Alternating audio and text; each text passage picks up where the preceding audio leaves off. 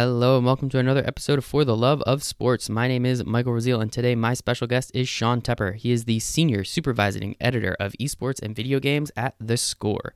The Score is an online platform that gives news about sports. And Sean actually got hired there to work on college football. And now he's working on esports and video games, and he's been doing that for over 5 years now. So it's really cool getting to talk to him about his career in journalism, how he got to where he is, and how much he loves what he's doing at The Score. It was so much fun to get to chat with him. He's also a huge Kansas City Chiefs fan from Canada, which is pretty interesting, but love what he's doing, love how he's doing it. So thank you so much to Sean, and I hope you guys enjoy this episode.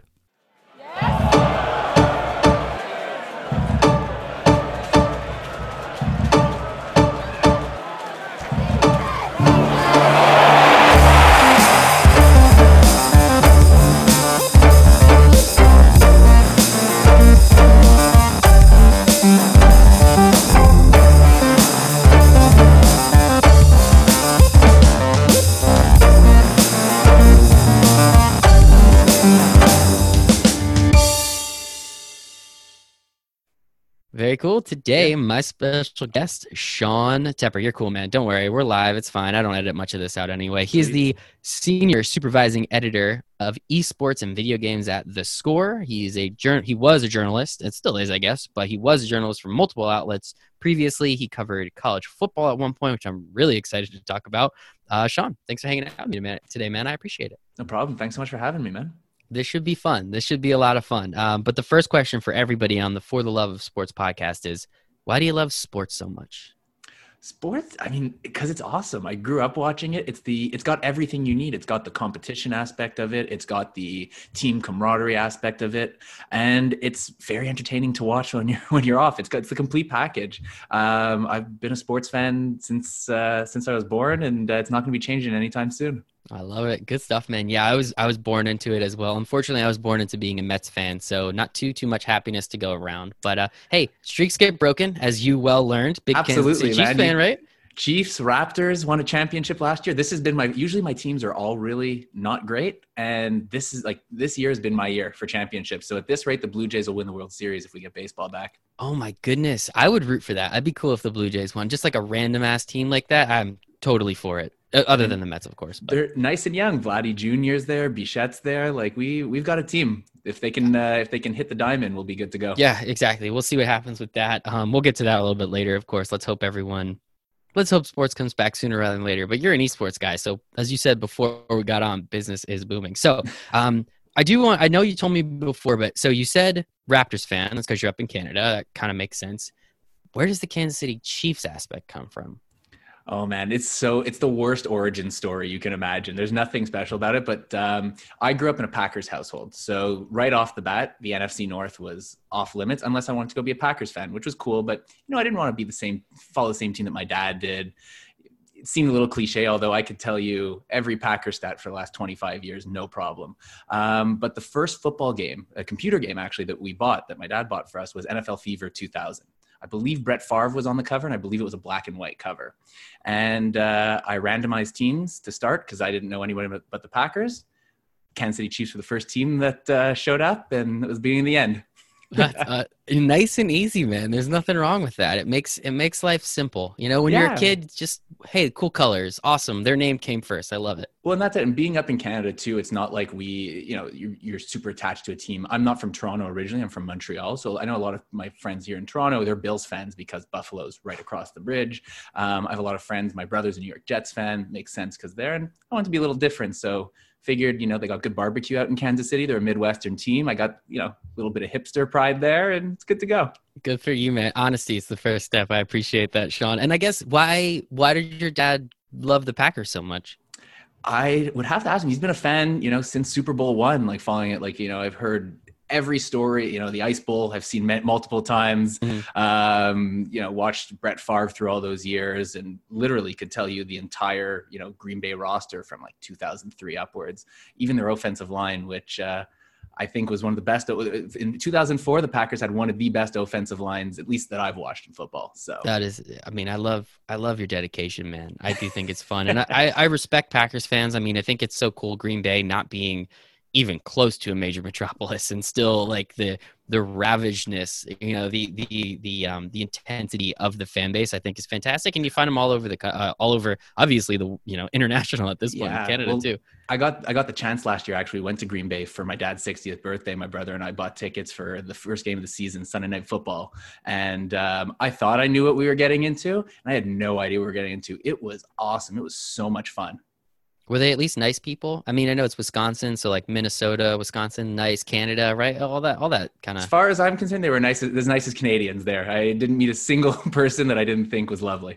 I love it, man. Good stuff. But I think that's great. I would love to ask your dad how he became a fan, and I have a couple jokes about Packers fans. Just like how do you have Brett Favre and Aaron Rodgers for like almost a combined 30 years and only have 2 Super Bowls? And I'm just going to leave it at that. We don't have to talk about it. It is what it is. I want to talk about you some more. So Kansas City Chiefs, I told you to get ready. I have one trivia question for you because as when you and I spoke on the phone, you were rattling off, again, offensive linemen from like the 2002 team or whatever. There's a lot of useless knowledge up in here. I just hope that I can apply it to your question. Well, we'll see. It's not that insane. My question's not that insane. But first, I want a random athlete from you. I want you to dig down, Sean. I want you to dig down real deep and just find the most random athlete you can from the Kansas City Chiefs. So I have a lot of really random jerseys because, again, like I could have gotten the Priest Holmes jerseys, the Dante Hall jerseys.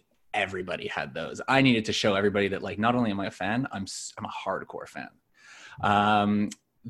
So I would jump the gun on a lot of jerseys because up in Canada, I mean, you rarely saw Kansas City Chiefs jerseys to begin with.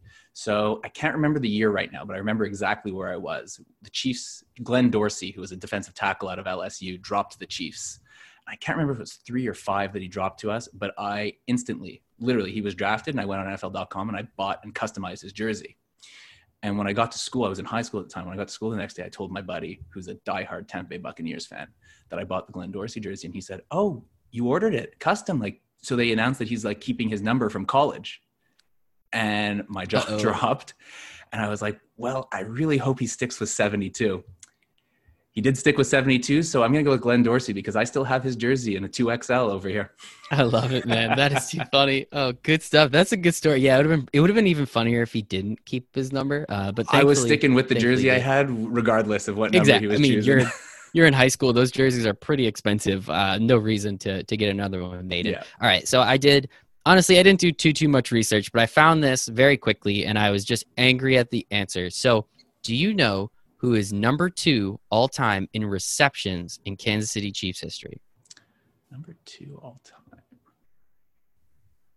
God, I feel like it's got to be somebody pretty random. I want my head's telling me it might be Dwayne Bowe just based on pure volume that he was there. It is Dwayne Bowe. And I'm so angry about it because I would draft him every year in fantasy and he sucked. And then I look at this list and I say, how the hell does he get to number 2? And I mean, he was there for 7 years. We don't have a lot of great receivers now. Now we do. Now we have a ton of great receivers. Yeah, now it's insane. But Eddie Kennison and Johnny Morton were the guys to cheer for.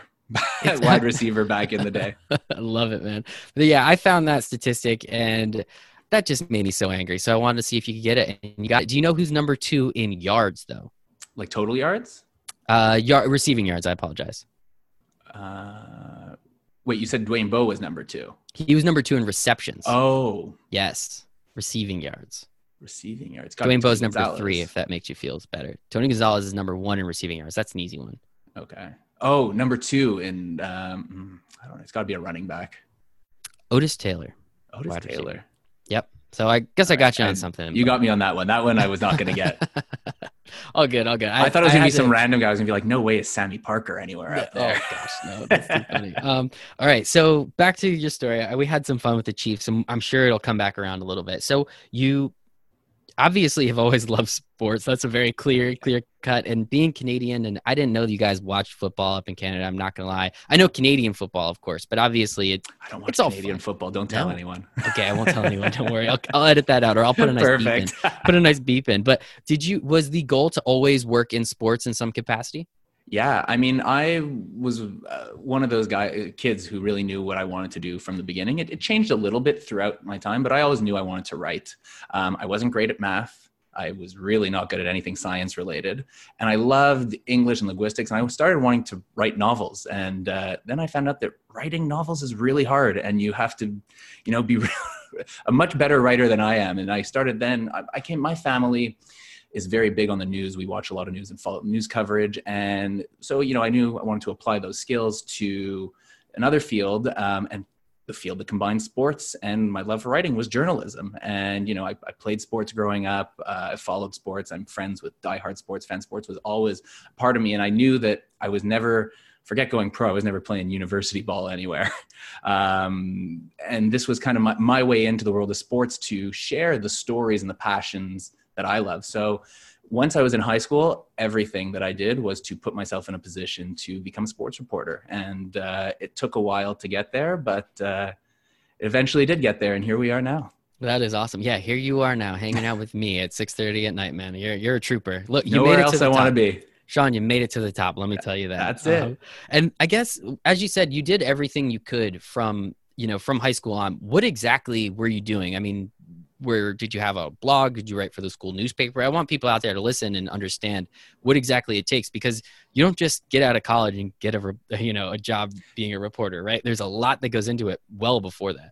Absolutely. So it started really, I wrote for the student paper in CEGEP, which is Quebec has a different kind of school system than you're probably used to, but essentially we have high school up until grade 11. And then like our equivalent of grade 11 and 12 is in a 2-year like program. And then we do university in Quebec for 3 years after that. So it was in CEGEP after high school. There was a student paper at Dawson College, which is the CEGEP I went to. And I fully immersed myself there. And I knew I wanted to do sports. There were a lot of people there who also wanted to do sports. And I was willing to write whatever was needed. If I got some sports assignments, that was great.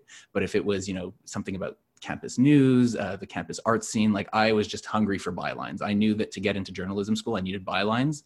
And my high school was a smaller high school. We didn't have a student paper. There was no really, unless it was really creative writing, there was no options to get published. And blogs were just starting up, but I didn't have my own computer there at that time. So it was, I didn't really get too started up on from the blogosphere area. So I did a lot of reporting for the student paper, and then would just pick up gigs wherever I could, try to, get press passes wherever I could, and just fully immerse myself there. And then, I picked up enough clippings to get accepted to Ryerson University over here in Toronto. Which has a big J school that's it's pretty well known up here, and then started writing for the student paper there. And literally, if our program would send out emails saying like, "Hey, there's writing opportunities," and I'm a very competitive person by nature, so for me, I just I really wanted to. I was game to write anything. I just wanted the exposure. I wanted the experiences. I wanted to figure out what it is too that I like to write, because in my head I wanted to write about sports. But I wasn't sure if, in practice, it was going to work out. It's tough sometimes to separate yourself from the stuff that you love and you're so passionate about. That it didn't end up being the case. I wrote a lot of sports at the university level. I loved following our Ryerson basketball team. Really good ball players there, and they were on the up and up at the time. And then I became became an editor. Sports editor up at my student paper. And that was, kind of the beginning of the end. Picked up some internships. Was lucky enough to land a few jobs, and then finally got my break with the Score. Absolutely, well-deserved break too, and I'm very excited to just ask you a boatload of questions about that. But you brought up a really good point that I think is necessary for anyone in media: detaching yourself from the fandom. Right? Fan is short for fanatic. That's why you love sports so much, and then you get into a profession where you kind of, it's one thing if you write for the school newspaper, right? It's one thing if you write for the Mets. But in most situations, you kind of have to separate yourself. How easy or how hard was that for you, especially at a young age? I mean, we're 19, 20, 21 years old. We're as crazy as you're going to get, right? Hormonally, at least, right? and fanatically, most likely. Like how easy or how hard was it for you to detach, the outcomes of games to your personal well-being? Honestly, it was really easy because I wasn't overly invested in the university teams. I had come from Montreal, from a different province, and I was able to immediately separate myself from the team there. But, it was tough. As I worked longer at the student paper, I got to know the players pretty well. I got to know the coaches and the athletics, and I started to like them. They're all really nice guys and nice people.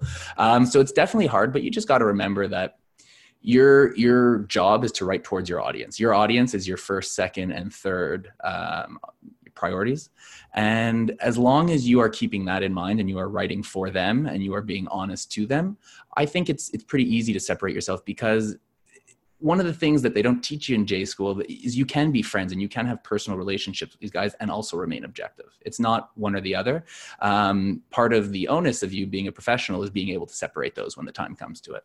Absolutely. So it was definitely pretty tough. But and that line, I wrote for a Raptors fan site in my first University, Raptors HQ, and I was a big basketball fan, and that became a little bit hard because but luckily it was a fan site, so that was a situation where you were allowed to ride the highs and to ride the lows. And for the season I covered, it was more lows than highs, but there were some moments. Absolutely, yeah. I mean, now especially, the last couple years, sans this kind of delayed, the Raptors have looked absolutely fantastic, and I was 100% rooting for them last year. I thought it was great, just what they were able to do and how they were able to do it. I was so excited. Wild here. It was so I much could fun. only imagine what it was like. I have a couple friends up in the Toronto area, and they were saying like it was insane. So I'm glad you got that opportunity. Hopefully, again, it comes back for this year, and we'll see what happens. Fingers crossed. Fingers crossed, man. So you've been in the journalism space for a little while now. You've kind of seen it. Sweet Kansas City Chiefs mug, by the way. You've kind of seen it.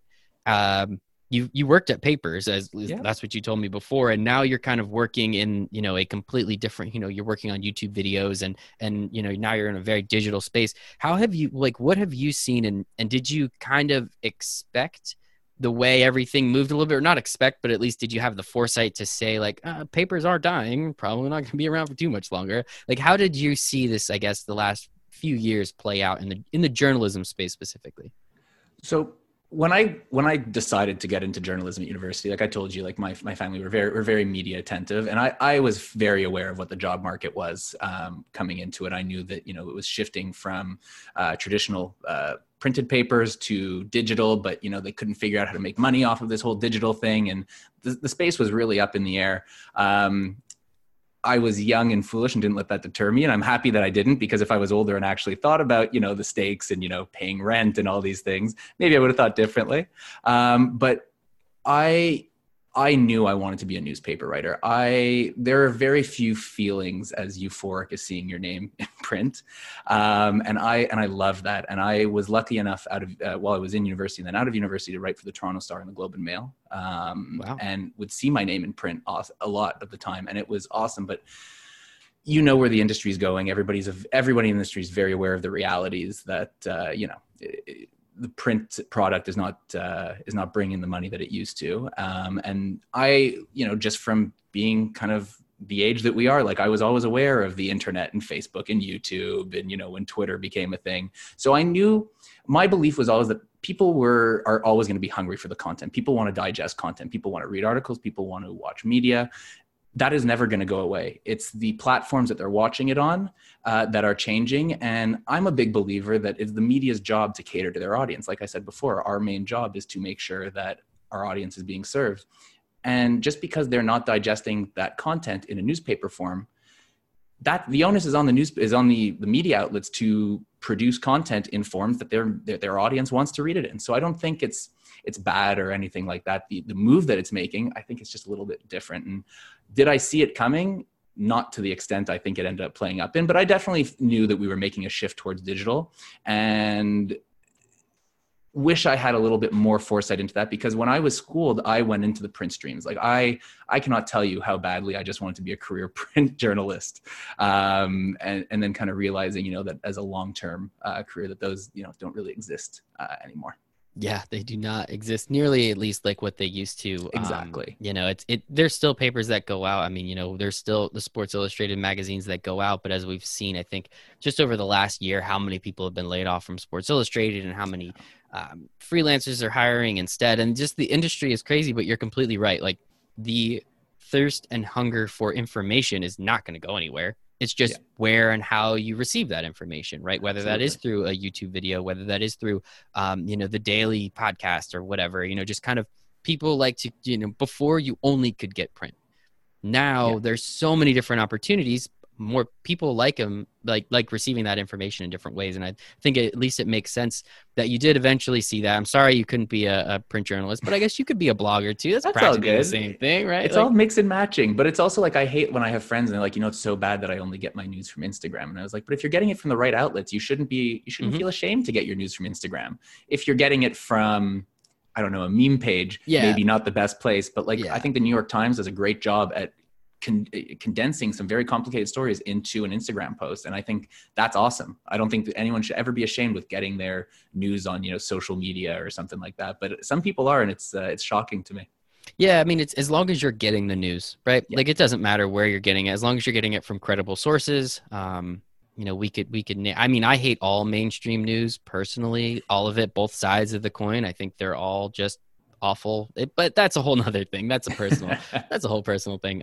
But yeah, I mean, I think it's just very important. The one thing I do hate about the industry is the clickbaitiness, the sensationalism of it. But again, that's the frustrating thing, is that's what drives the ratings, right? Like, in many situations, in many cases, sports or non, it's the clickbait articles so they're gonna keep feeding the masses what they like, right? I mean, I don't know if you have any hot takes on that. Yeah, no, I think when I was in J school, it was really the rise of BuzzFeed. And, a lot of people were saying, BuzzFeed, it's lists and it's cats and it's this stuff. And I said, yeah, but they actually have like a really good reporting team, and like they do some reporting. They need the cats though to keep the lights on. And, if one part of the business is being able to keep the other part of the business alive, that just shows that you have a complete business, and they're doing it kind of both sides of it. So you just need to dig a little bit deeper in there, and not everything is kind of as surface level as it might seem. Somebody can produce, newspapers have always put out horoscopes. Yeah, right. Horoscopes, I wouldn't argue. Some people love them. I hope I'm not offending anybody, but that's not hard-hitting journalism. But it's still, it was there, and it's always there in the back. Always there. I'm pretty sure Mercury is also always in retrograde. I don't think I've ever heard it not be in retrograde. Maybe I'm just not paying attention enough. Maybe I should buy those newspapers some more. But no, I think I'm going to have to go back and take that clip out.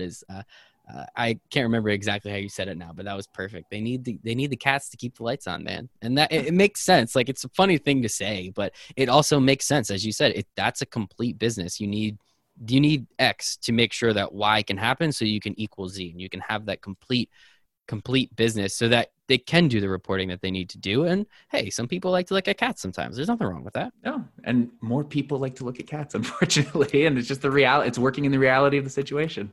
Exactly. And maybe if they could sneak some real news into the cat articles. See, that's the next level. See, you should cut that out and trademark that. There we go. I love it. Put news inside of cats. Exactly. Love it. There's going to be some good nuggets of wisdom, guys. You are so lucky. And with again, like the change in the internet and in journalism, oh shoot, I had a really good question. I wonder where it went. All right, well, it's gone now. It'll come back. Yeah, it might come back a little bit later. So, okay, here we go. With journalism specifically, and kind of how you did it, I noticed that you jumped around to a few different places.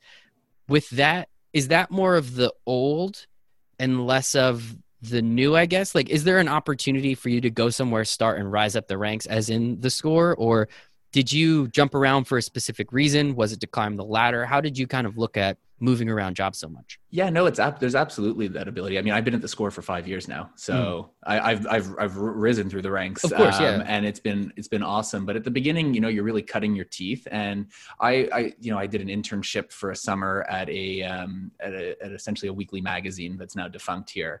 And then that was my summer there. And then the following summer, I got an internship at the Toronto Star, and I stuck there for a year and a half. But it was just a long standing kind of contract work internship. And it was the same with the Globe. When I was at the Globe and Mail, it was a summer contract for 6 months. Like, these were all short-term contracts. And then when I moved from the Globe and Mail to the Score to report on college football, that was a full-time gig there, and it felt good. But I know a lot of people in the industry who jump around at the early parts in their career, who are jumping around the later parts of their career. Some people who are making incredible money just freelancing and being their own boss too. So I don't think there's a right or wrong way to do it. And I know some people who started at one place and have been there for 7 or 8 years. That's why, like, the media landscape might seem a little intimidating to get into, especially, like, I know we've talked about it a little, and some parts are a little more, doom and gloom than others. But I truly believe that if you are good and you have good stories to tell and you're driven and passionate, you'll find a way to make money in this industry. I truly believe that. 100%. Everybody, as we said, everyone's still looking for that information. It's just how they get it. Now, if you could speak to the audience and you can adapt with the times, I think that's all you need to do. And I think that's a perfect time to lead into what you're doing, or at least how you got into the Score. How did the opportunity itself come about to cover college football at a Canadian sports outlet? I got to know, man. So I was actually through a friend that I knew at the student paper. Now I never worked with her, unfortunately. I wish I did at the time. She was a sports editor, longtime sports editor at my student paper, and she had I believe she graduated just as I was entering, and through different parties and meetups we'd met and built a relationship. And she is awesome and beyond talented, and it was like, we got to work together. Like, I got to find a way to work with you. And we kept chatting here and there. And then near the end of my contract, when I was with the Globe and Mail doing mostly crime and city reporting over there, she had messaged me and said, hey, like, what do you know about college football? I was like, I know a bit about college football. Like, I dabble. I know Glenn Dorsey's number. I think that's enough, right? Yeah, I was like, I watch. I told her, I was like, look, I couldn't tell you like every like D2 school, but like SEC, like all those, like, especially, I'm a big SEC football guy. There are other leagues, I get it, but SEC football, it means more. Come on, that's my opinion. But yeah, it was like Big Ten, I know the stuff. And then she passed my name over to her boss, and her boss interviewed me. And I remember we were talking about Des Bryant's time at Oklahoma State. That catch. Yeah, the catch was crazy. And then we were talking about my favorite college football moment of all time, because one of the first like really great ones I saw was when Michael Crabtree on Texas Tech caught it, and then the whole school flooded. Oh my And that God. was when I was like, you know what? College might be more exciting than the pros. 100%. And that was like the flip when the switch flipped in my head. And the rest is history. But I only wrote college football for them for about 6 months, unfortunately. It must have been. Fortunately, I should say. Yeah, at least you got the time with it, man. I mean, I'm a huge college football junkie. Awesome. The Who's Michael your team? Nobody. That's the thing. That's what makes it better. That's the best. I used to be a Penn State fan, and then things happened and I stopped being a Penn State fan. So now I'm very agnostic to just give me the best games, give me the best teams. I just want to watch everybody. So it's kind of nice. Like, I only hate, which is funny. Like, I have a very good friend of mine. I was in his wedding. He's going to be in mine. He went to Ohio State. So we just, every time that they lose, man, it is awesome. And we are relentless, because me and all my buddies here in New Jersey, we all hate Ohio State. So he's out there in Cleveland, living with it. And so we bust on him for that. But I was a big Terrell Pryor fan back in the day, if it's any consolation. Hey man, we all, like, I'm thinking about getting tattoos right now. So like, that's all we can really say about that one. But no, I mean, I totally agree with you. I think college football it's more exciting. It's more diverse in the sense that, you can watch, I mean, no more Georgia Tech, but I love a triple option offense. When it's run perfectly, it's gorgeous. Absolutely gorgeous. Andy Reid did an interview. I'm gonna forget who it was with, but I want to say it was with Terez Paylor, formerly the Kansas City Star, now with Yahoo. He's their national football writer. And I'm sorry if it wasn't you, but I believe it was. And he was talking about, Terez was talking about how he was remembering Andy Reid 5 years ago when he was with the Kansas City Star. And he said, you watch the college game, and the college game is 5 years ahead of the pro game. And, everyone laughed and whatever. And sure enough, 5 years later, Andy Reid won a Super Bowl with essentially a spread offense. Yep. That, imagine saying 10 years ago in the NFL that you're going to run a spread and, like, running back diamond, we're going to get some guy in there and we're just going to go with 5 wide most of the time. You'd be nuts. You'd be insane. And here we are, everyone drafting Patrick Mahomes as soon as they possibly can, without getting made fun of from their friends. I mean, it's incredible. I just find it so much more exciting. There's just so much more that you can do. There's way more games too. For sure. For me, it was also the fact that 90% of college football players, that's it. That's the end of the road for their football career. So that is truly playing for the love of the sport. Before, unfortunately, they're not getting paid. I don't know if that's a hot take or not. But that's where you see the true love from a lot of these guys who are not going to be drafted and just playing for school pride and because they love the game of football. And so with the role at the Score, with specifically the college football role, what were you doing? And again, going back to that fandom aspect of it, like, was that something you guys tried to lean into a little bit more? Did you try and throttle back? And I guess let's take a step back from that question, actually, and just explain what the Score is. How about let's start there? There. So the Score is a sports app. They used to be a sports station, a 24-hour sports station up in Canada. And then they moved over and became a sports app after they sold their television assets to, I don't know if Rogers back in the day up here. And I used to grow up watching the Score Network, mostly because they had NBA court surfing. I didn't get all the channels, so they would like court surf, to all the games. Mm-hmm. That was awesome. And they didn't do sports in the way that you normally did. There was nobody with a shirt. There was no shirt and tie. It just seemed like normal people in normal clothes talking about how much they love sports. And that really resonated with me, instead of, watching the traditional anchor with mm-hmm. their, shirt and tie kind of reading off the stuff. That was cool. And that was fine. But my cup of tea was definitely the Score television network. And I was hoping that one day I would land there. Then they sold their assets, moved over to a sports app, and they're a massive sports app here. They're also available. They're all over the place. They're pretty big in the US too. And, and they provide coverage, live scores, stats. And it was always the way that the Score always felt to me. And I can say working there now, that's absolutely it, is it's fan service. It's fans delivering stuff to fans. Like everybody mm-hmm. is a huge fan. Everyone cares a lot about, all the stuff they're covering, take a lot of pride in their work. And it's awesome. And then, so thank you for that. I do appreciate, I see the Score stuff pop up on Twitter all the time. Like, it's just kind of, it's like SB Nation, Fansided, the Score. Yeah. You see kind of all these like I know the Score is a little bit higher level than SB Nation in a lot of senses, and same thing with Fansided. But you're getting the information. Again, doesn't matter where you're getting the information from, as long as you're getting the information. That's the important part. And so I guess when did the Score, and maybe you don't know the intricacies, but I'm just kind of curious. This is a question that just popped up. When did they see the digital revolution coming and realize, like, hey, maybe we don't have to have all this extra TV stuff? We can kind of just keep everything on an app and on websites and blogs and YouTube videos. Honestly, I don't know the answer to that question. Okay. They're just a very forward-thinking company. Mm-hmm. They got into the esports scene before ESPN. Like, we were in esports before ESPN.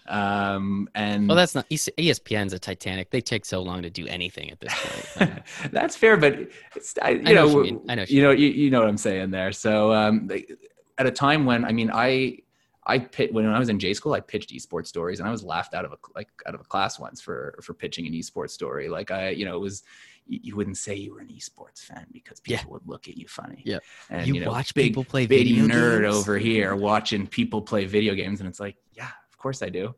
And they got that. Man. They got that right away. So just based on, their forward thinking with esports, like, they must have they're very good as a company. Just figuring out what the next thing is and going right at it. So everybody pay attention to the Score, whatever their next move is, probably a good shot.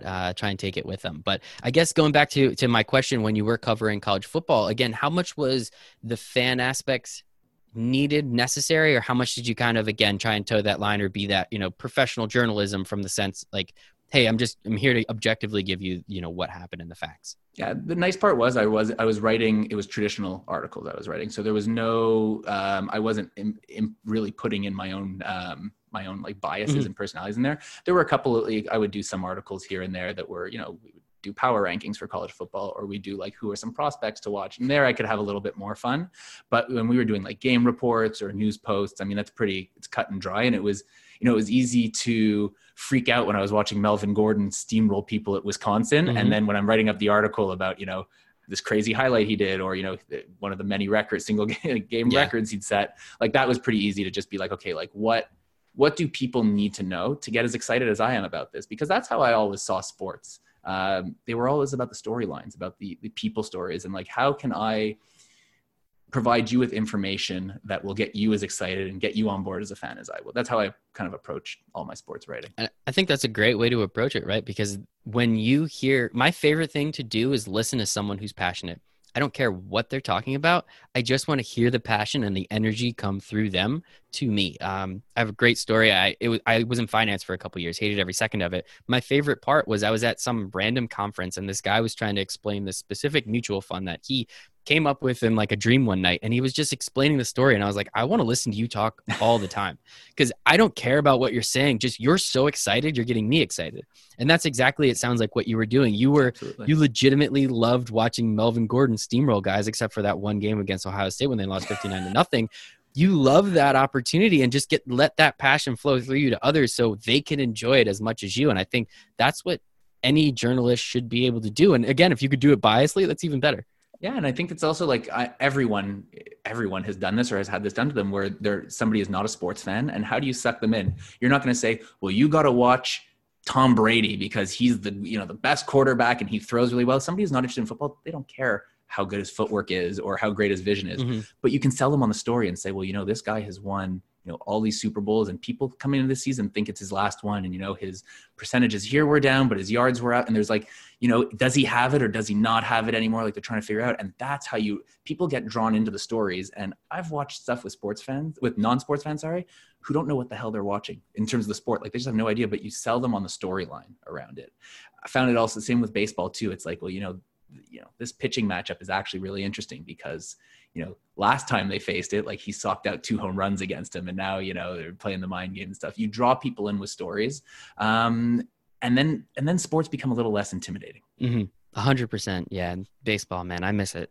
So much, but hopefully it comes back. Hopefully they all come back as soon as possible. I just saw, I think Toronto, I got a notification saying until June 30th, if I'm not mistaken. And that means no time soon, which stinks. But it is what it is. We might be the longest running NBA champions. Yeah, right. That'd be kind of cool. It'd be over a year, easily over a year at that point. That's kind of solid. Hey, keep celebrating, Sean. Keep celebrating for all of us. Our celebration was cut a little short here once Kawhi ran over to LA. So whatever, man. It's fine. You enjoyed the one. That's all you need, essentially. I'm not complaining. Exactly. He'll be in Toronto lore forever, and you guys can talk about it, and it'll be great.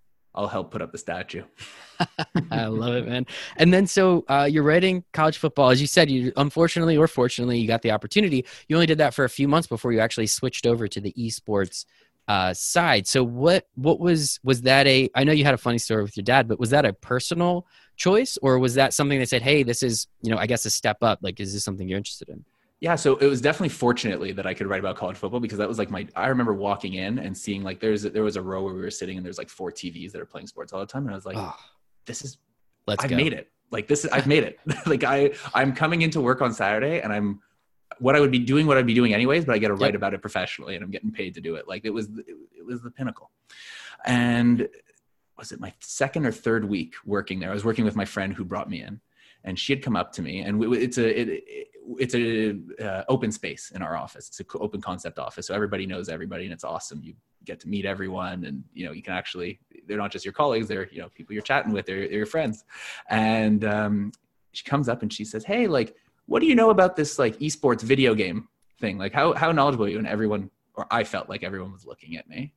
I was like, yeah, I know a little bit here and there. Like I've written some articles for on it. And in reality, I've been watching esports since like before university. I would stay up late and watch StarCraft streams. I would play in high school. I played, all my extracurriculars were sports. I played basketball. Sorry, I did not play basketball. I played football and baseball. And at lunchtime, I'd go into a computer lab with some guys and we'd play Dota, which is a Warcraft 3 mod at the time. Yep. And after practice, what did I do? I went home and I played video games, whether it was Madden or Halo. So for me, video games were always a part of it. And I love watching sports players. Sorry, let me rephrase that. I love watching athletes who perform at the highest level in their game. I love watching Kobe Bryant do what he did on the basketball court. I love watching what Patrick Mahomes is doing now because they are the best at their sport. Why wouldn't I want to watch the best gamers do what they're doing when I want to improve my game? Mm-hmm. And unlike sports, I know I'm never going to be the quarterback for the Kansas City Chiefs. It took me a while to kind of sit down and realize it, but I'm never going to be the running back. I'm never going to be the starting left tackle there. But maybe if I put enough time into these games, I could get to that level. Now, that these guys, the skills that they have, just like how I'll never be, Patrick Mahomes, mm-hmm. I'm never going to be Faker or one of these guys. Their mechanics, their in-game knowledge, it's too high level. But you still kind of feel that if you there's not that physical barrier, mm-hmm. I don't need to be 6'5", 260. So it's, that was always the alluring part of esports for me. So when I was approached, and she was talking about this. She had gone over and I had some talks with some people in the company and they were talking about how they, saw esports as an area they wanted to expand to, and they were looking to expand into it in January. And this was September. This was the beginning of the college football season at the time. And I was just like, yeah, I'm game. Let's do it, guys. Like, this is awesome. I was actually going to pitch them something on esports because I thought it was crazy how nobody was doing it. Mm-hmm. And it just, people were watching it. It was the right age demographic that everybody wanted to hit. Like, it made sense. And funny enough, the Score television network actually used to air Halo, MLG, Major League Gaming Halo, which No I used way. to watch. It was Yep. on like Wednesdays or Thursdays nights, and I would have to like fight for the television, and like, yeah, I would watch Final Boss go at it on a Halo 2 map. That's funny, man. And we've been off to the race. I mean, that was 2015, and now it's 2020, and we've got the largest esports media team in the world, and have a YouTube channel that's doing well, and it's awesome. It's awesome to see. I think it's amazing. And you're so right. I mean, full circle, like watching it as a young kid and being like, it would be kind of cool to work there, and then getting the opportunity to work there. Like that is awesome in itself. And I just think, again, being forward thinking on something like that, not only did they say, TV kind of sucks. Why are we wasting our time there? We can go all digital, probably make more money and have more fun. But then, as you said, forward thinking in no one is covering this, but there's how many people that watch random, YouTube channel name here, like just some content creator. Like, why don't we do that? Because you could see it from far away. Like looking back, of course, it's very obvious. Like, oh yeah, duh. Like how did nobody see this coming? But it was a lot of the people, and I'm hand up. I was one of them. I was like, why do you want to watch people play video games? Why don't you just play the video game? Well, I want to watch Patrick Mahomes throw a football. That doesn't mean I can go outside and even throw a football, right? Like I want to watch these guys and girls who are just incredible at what they do, at whatever they do. I don't care. I want to see competition at the highest level, whatever it is. That was always it for me. I couldn't get how people were baffled by, gaming competitions, because it was like, how is that any different from any other type of competition? You're just watching the best players, the best athletes at their masters of their craft, kind of putting that on display. And of course you want to watch that as a fan, as somebody who, plays these games. And so being there from the start of the esports coverage, what has changed over these 5 years that you've seen? Like how in the infancy of the coverage, kind of what did you guys do, what guys and girls do, to versus what you're doing now? And as you said, it's the biggest esports media platform, but what exactly does that look like? And what is the how do we get there? Yeah, it was, we were a new division. We were covering esports, and our goal was, to cover it the way that any other outlet would cover their sports. And I'd say like, that's the biggest shift, without kind of like, there were a lot of little changes in there, but the big one is we were primarily a written outlet. We would do written articles. And then we made a switch over to YouTube, and did a lot of YouTube storytelling. And we went from more of I'd say, from the, the game recaps, all that good stuff that you would normally expect from it, to digging into these stories. Cause we just found out that there are so many good and untold stories in esports, and powerful stories. Like I can't even tell you, man, like you hear some really crazy stories in sports, you hear equally as crazy ones in esports. And we just, had an idea that, these are awesome, really cool stories to tell. We're enthralled by these stories when our guys, in between a League of Legends match that we're doing like a match recap on, we're talking about the storylines there. And I'm more sucked in on the storylines than what the result up there is. It's almost secondary at that point. Like I'm buying in because I want to watch X player who I've heard, all of his struggles like coming up, and, that kind of stuff.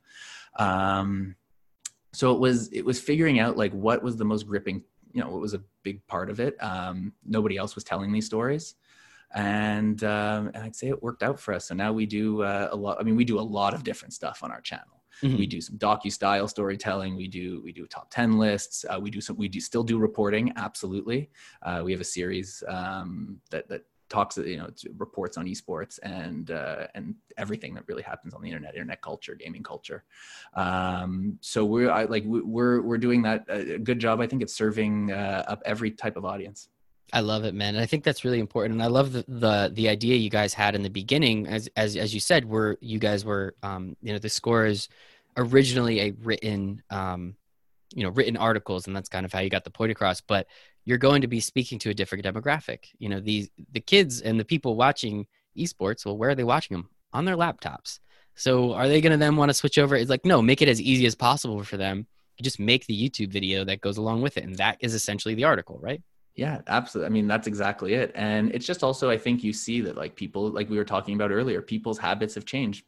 People don't want to read as much. Is that good or bad? That's not for me to judge. My judge is to serve up an audience detail, the storytelling that we expect to tell, that we hold our standards to, and to put it out in a way that people like to consume it. And people are enjoying consuming the stuff we're putting out. Keep doing it, man. And yeah, there's nothing wrong with it. I mean, you used to only have newspapers, right? Yeah. And then you really only could have blogs because the internet wasn't fast enough. It couldn't do anything. I mean, now my personal favorite medium is podcasts. It's audio. That's how I prefer to get most of my information.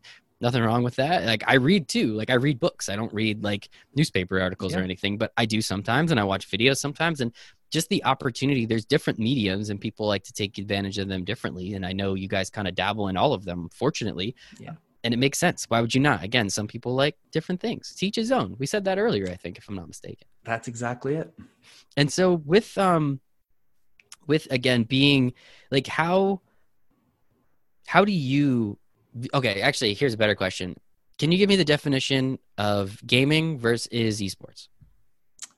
So, this is a tough question. It doesn't have to, like, no. It's general, good because I have my description of it. But everybody has their own description. Like when you ask somebody to define sports, you're going to get 100 different definitions of. Okay, I get you that. So I would say gaming is the broad landscape of it. It's like sports, gaming and sports. Esports is the competition side of it. So like myself loading into Call of Duty with my buddies. That's not esports. We're gaming. But when Team Dignitas is going up against Evil Geniuses in the LCS League Championship Series, that's esports. Mm-hmm. When there is, I think you need stakes for esports. Whether that's a trophy or a title or a prize pool, it's that level of competition. Whereas like gaming, I'd say, is a more general term. Like when a guy like Ninja is streaming, he's not doing esports. He's not competing in esports. When he's in these Fortnite tournaments, that's absolutely an esport. Mm-hmm. That's a different thing. So I'd say like that's where my line would be. I think that's a pretty solid definition. I don't know. I'm sure people might have some nuances with that, but I personally don't, because heck, who am I? But I always like to make sure that we're getting some of that. And I saw in 2016 you guys won the best esports coverage website, if I'm not mistaken. Yeah, we won an industry award, the esports awards for it. It was a year after you started, though. Like, that is incredible. It was awesome. It was an incredible achievement. I mean, luckily I work with incredibly talented people. So it's when you got a lot of, really talented people in a room, good things tend to happen.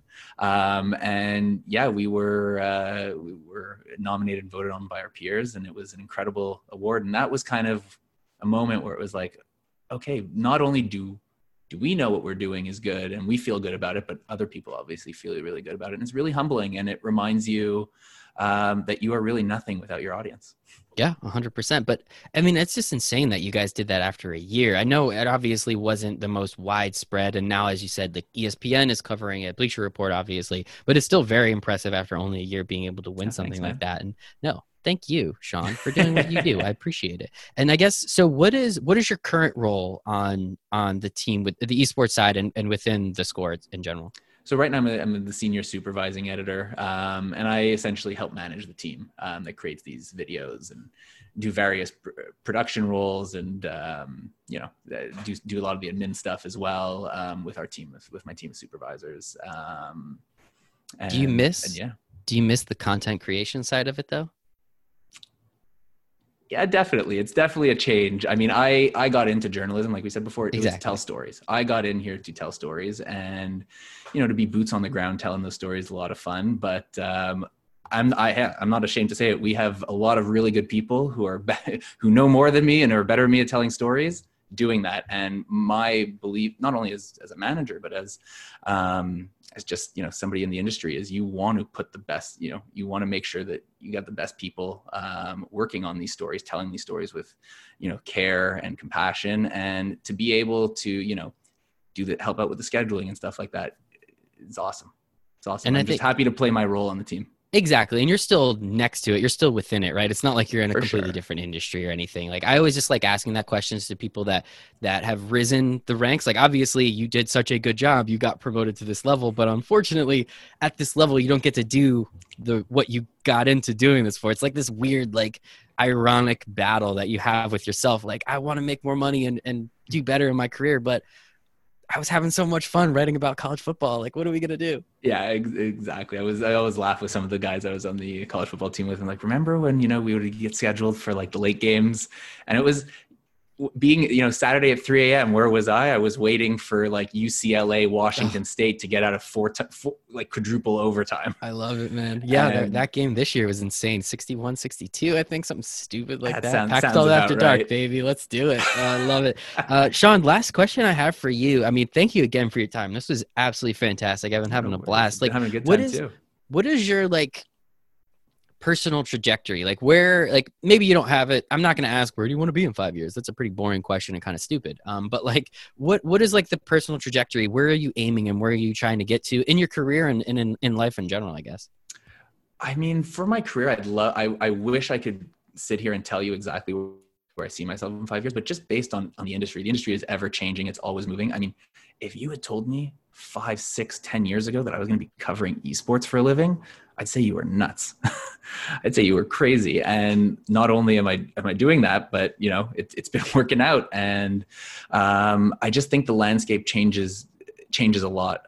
Personally, I want to keep growing as a professional. I want to keep telling great stories, because that's what I always come back to. And that's the one thing on our channel that I absolutely pride myself and take pride in our whole team in doing, is that we tell these incredible stories that I don't care if you know the ins and outs of Counter-Strike or you're just learning about it for the first time. You can sit down, watch our stories, and feel an emotional connection. And I've shared some videos to people who have never picked up a controller or never really used a mouse and a keyboard to play games before.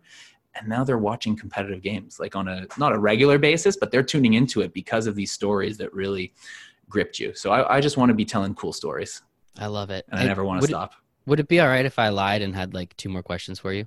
Dude, I got nothing going on. Let's talk for another hour. So well, maybe not another hour. I definitely need to you've got things to do. I kind of need to eat dinner soon. No, but so you bring up a really great point with people not knowing gaming. I think this, again, I want to keep this towards the end, the coronavirus aspect of the episode. I totally forgot. So we could have almost made it through one, but I got to bring it up. Like with what's happening in the esports, with what's happening in gaming and the streaming aspect, there's no real sports on. I've been watching the NBA 2K League the last couple nights because it's on. I've been watching some old games. So if you haven't in a while, anybody out there listening, 2006 Fiesta Bowl, Boise State and Oklahoma, most incredible game I might have watched my entire life. Just rewatched that the other night with some of my buddies. Statue of Liberty. Oh my goodness, dude, that game was insane. But with the opportunity that esports has, as you said, 10 years ago, nobody would have saw this coming. Or people saw it coming, but nobody would have actually thought it was like, oh yeah, he's sure. I didn't think it would be at this level. But where we are, especially right now, because there's nothing else going on. People like me, I'll be honest, I don't really watch too much esports or gaming really. I only do it now because I have to, and I'm starting to enjoy it, right? I like the commentators, the announcers, what's happening. Again, it's the highest level of competition. How, as you said before we got on, business is absolutely booming right now because there's nothing else to do.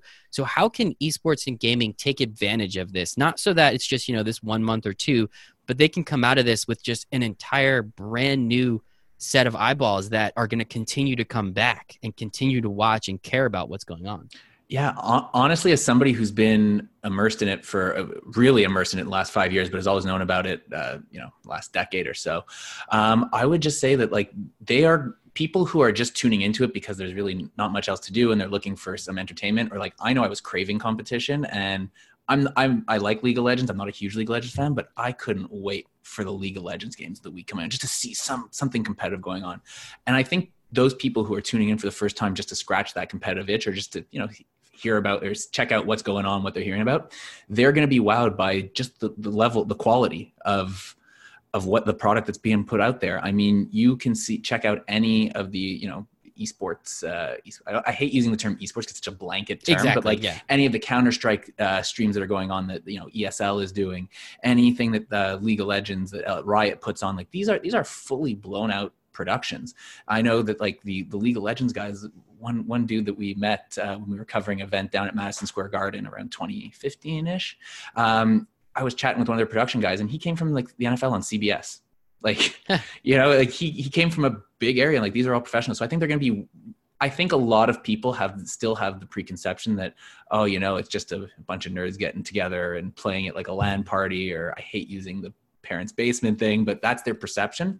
And then they're going to tune into it and see the level of production quality that goes into it, to see, like you said, the care that the casters and announcers are taking. And they're going to get sucked into it and say, oh, this isn't like a schlocky production. This is the real deal. And it's only been getting bigger. I really hope that the people who are getting into it not only stick with it, but also get to know the stories behind it, because it gets rid of that entry barrier. If you're not totally sure what's going on, like I watch a lot of Counter-Strike. I don't play Counter-Strike, but the reason I watch it is because it's an easy game to understand, and the stories in that scene are incredible. And that's awesome, man. And it really sucked me into it. So I think just based on that, there's going to be a lot of staying power there. And you were talking about how some people are capitalizing. I actually think it's a way for a lot of traditional athletes have been capitalizing on it as well. I was watching last night, and I forget her name, but one of the stars on the U.S. Women's national soccer team was playing, streaming her COD Warzone games. That's awesome. I saw that like the Madden, similar to like what the NBA is doing with their 2K League, like the Madden one was going on, and I watched Tyreek Hill go at it against the Honey Badger and saw all the crap that they were talking afterwards. For these guys, it's no brainer. They're not playing anymore. They can get their whole brand out to a new audience and kind of see what's out there. I mean, there have been a ton of athletes and artists and, big megastars who have always streamed. And it makes sense, because I don't know about you, but like gaming was just always a part of my life. Like I said, like after school, I'm coming home to play Mario Kart, or I'm logging on to play Counter-Strike online, or I wouldn't play Counter-Strike because I'm awful at shooters, but I'd come home and play Warcraft and stuff like that. I played a lot of StarCraft growing up. Yeah, I played a lot too. And then I learned about online play, and I was like, I'm going to stick to the single player. I got annihilated, dude. It was a joke. I would get killed every time. I was like, I'll just remember all the cheat codes and play it this way. I enjoy it more. But no, man, I completely agree. I think, all these athletes, and there's always been multiple, right? Gordon Hayward's always been doing it. Juju Smith-Schuster. Hunter Pence has been a big esports advocate. And I love it. And it's even cool, like, the cooler aspect of it is, again, watching that NBA 2K League and hearing names that I was like, oh my gosh, I forgot about them. But they've kind of risen, like Orleans Darkwa, formerly of the New York Giants. I heard his name, I don't even know how many times last night or 2 nights ago. Joel Berry. I'm a very big Duke fan. He went to UNC. I respect the hell out of him because he was incredible. He's kind of in the G League, so he's doing his thing, and I respect it. But he's probably now better known as, through this NBA 2K League than he is actually as a basketball player anymore. I think it's great that these athletes can take what brand they had and be able to utilize it somewhere else and then build upon it there, rather than in the original concept, it was, oh, you're not playing football or basketball anymore? Okay, see ya.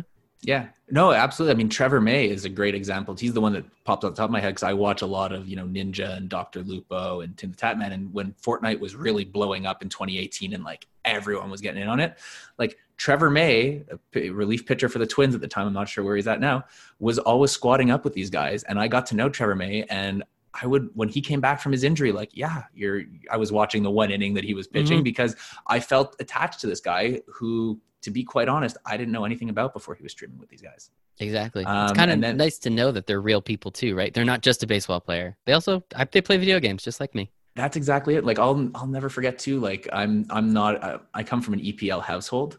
I'm not a huge EPL soccer fan.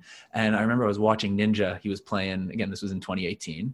And I was like, I called my dad and I was like, hey, have you ever heard of this guy like Harry Kane? I think it's Harry Kane. Hopefully I didn't forget his name or mess up his name. And like, and this other dude, Dele Alli.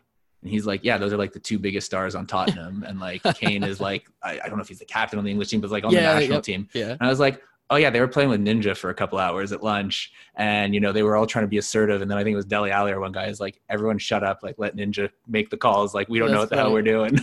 That's awesome, man. No, and exactly. He was like, so how, he's like, you know about these guys now? And I was like, yeah, they're on my radar. And like, yeah, I'm going to follow them and see what's up. Like they seem like cool dudes. Cause that's another thing too, is that like when you're streaming your games and these athletes are on there, they're showing off their personality in ways that you couldn't do when the kind of the NFL machine is there, or, the kind of the league, the league machine is there and behind it. They're being real. And there's something very personal about it too, because just like now, I mean, when somebody's streaming on their webcam, it might seem impersonal, but it's a glimpse into their house, their life. You're literally coming into their living room, their bedroom.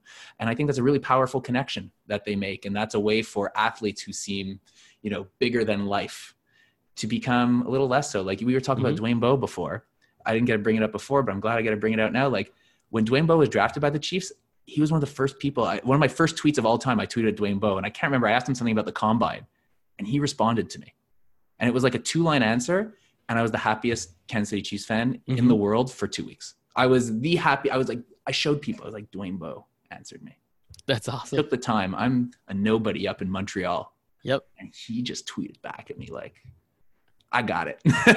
I love it, man. That's awesome. And little did you know he would be completely useless on the Chiefs. But other than that, Sean, this was awesome. Sincerely, man. You were fantastic. I know I extended it by a couple of minutes, but Sean Tepper, Senior Supervising Editor, Esports and Video Games at The Score. A lot of links in the show notes. I promise everybody that. But thank you so much, Sean. I really appreciate your time today, man. Thanks for having me, man. Anytime. Thank you so much for listening to this episode of For the Love of Sports with Sean Tepper. As I said, super cool to get to talk to him about what he saw in the esports and video game arena, obviously with what's going on now with coronavirus and everything, and really just understanding how he's been able to do what he's done in the world of journalism and how much he loved that. I think he makes some great points when it comes to, don't worry about how the information gets there, just worry about if and when. More than anything. So I think that's some great information to take away. Make sure to please follow Sean and The Score on all their socials. Everything will be in the show notes.